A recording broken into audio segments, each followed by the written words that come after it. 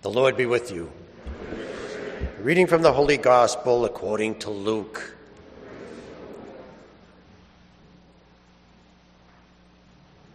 Some people told Jesus about the Galileans, whose blood Pilate had mingled with the blood of their own sacrifices. Jesus said to them in reply, "Do you think that because these Galileans suffered in this way, they were greater sinners than all other Galileans? By no means. But I tell you, if you do not repent, you will all perish as they did." Or those 18 people who were killed when the Tower of Siloam fell on them, do you think that they were more guilty than anyone else who lived in Jerusalem? By no means. But I tell you, if you do not repent, you will all perish as they did. And he told them this parable. There was once a person who had a fig tree planted in his orchard. When he came in search of fruit on it, but found none, he said to the gardener, "For 3 years now I have come in search of fruit on this fig tree, but I have found none. So, cut it down. Why should it exhaust the soil?" He said to him in reply, "Sir, leave it for this year also. I shall cultivate the ground around it and fertilize it. It may bear fruit in the future. If not, you can cut it down." The Gospel of the Lord. Praise to you, Lord Jesus Christ.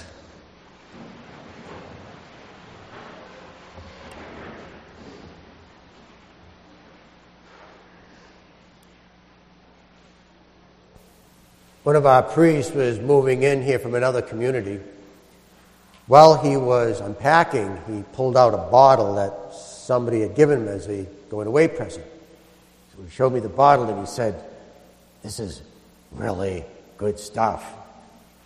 Of course, I didn't know anything, but I was curious. So I said to him, "So if I had a shot of this in a restaurant, what would it cost me?" He said, "At least $25, $30. I says, "How can such a little bit be worth so much?" He says, "Because it's been aging. It's been sitting in a tank for a long time." And I said, "So basically you're paying for storage fees?" And he said, "Well, something like that."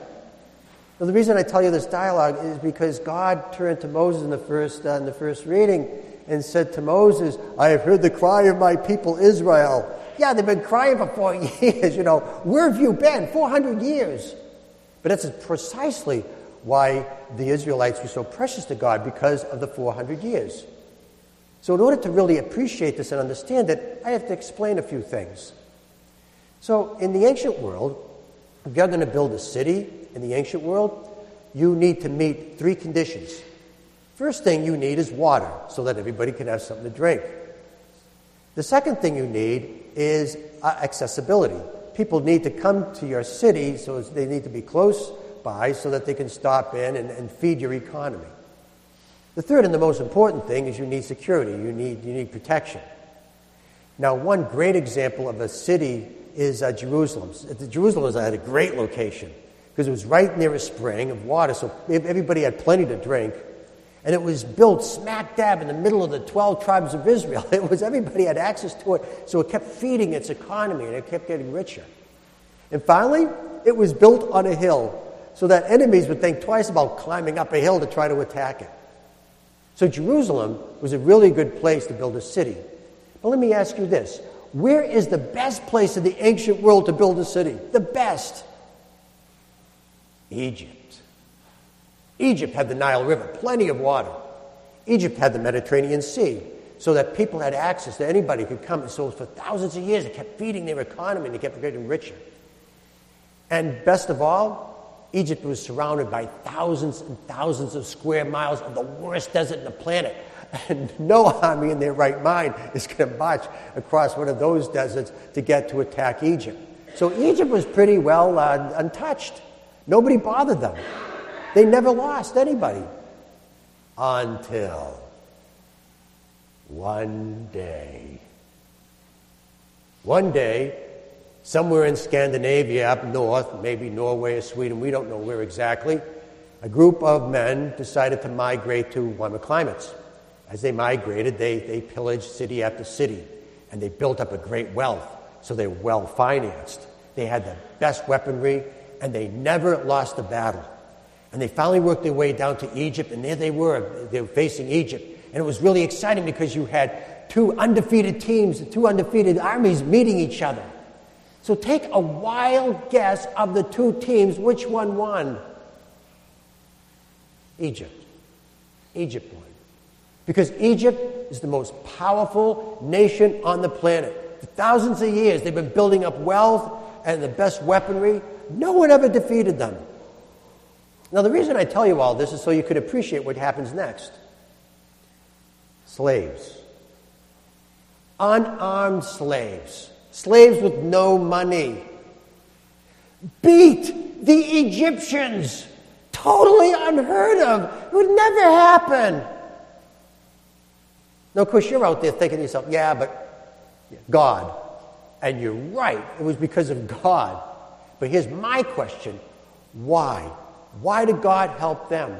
Wasn't there any other underdogs around that God couldn't help? Why did they choose the Israelites? And I'm going to tell you why. Because of 400 years. 400 years of praying to God. 400 years of perseverance. 400 years of never giving up on God. 400 years of never stopping to believe. Like a fine wine, they got very valuable to God. You know, in the New Testament, there was a woman who was suffering hemorrhages for 12 years. 12 years of paying doctors, 12 years of suffering, 12 years of not having a life, 12 years of not having a family, 12 years. And one day, Jesus walked by. Of course, Jesus always has a crowd around them, so while everybody was tiptoeing, trying to get a little glance at Jesus, the woman got on her hands and knees, reached through the crowd as he walked by to touch the tassel of the garment, which is down here, the hem, and she was instantly cured. When Jesus felt the power leaving his body, he confronted the woman. And she said to the woman, "Woman, your great faith has saved you." Where did she get great faith? Did she get lucky? Did she just happen to touch the right part of the cloth? Did she happen to just get the right day? Did she just have a good day? I'll tell you how. 12 years. 12 years of perseverance. 12 years of never giving up. 12 years of believing. And she got great faith. You know, at one point or another, we're going to have to ask ourselves, are we really valuable to God? Are we good at what we do? Are we good at being Christians? What makes us valuable? Well, now you know. It's time. It's waiting for the Lord. It's trusting in the Lord, on his mercy and his kindness. Lent is not 5 minutes. It's 40 days. It's time. And no matter how hard it gets, no matter how difficult it is, never give up. Never stop believing. And we too will be valuable to God because our faith will be great.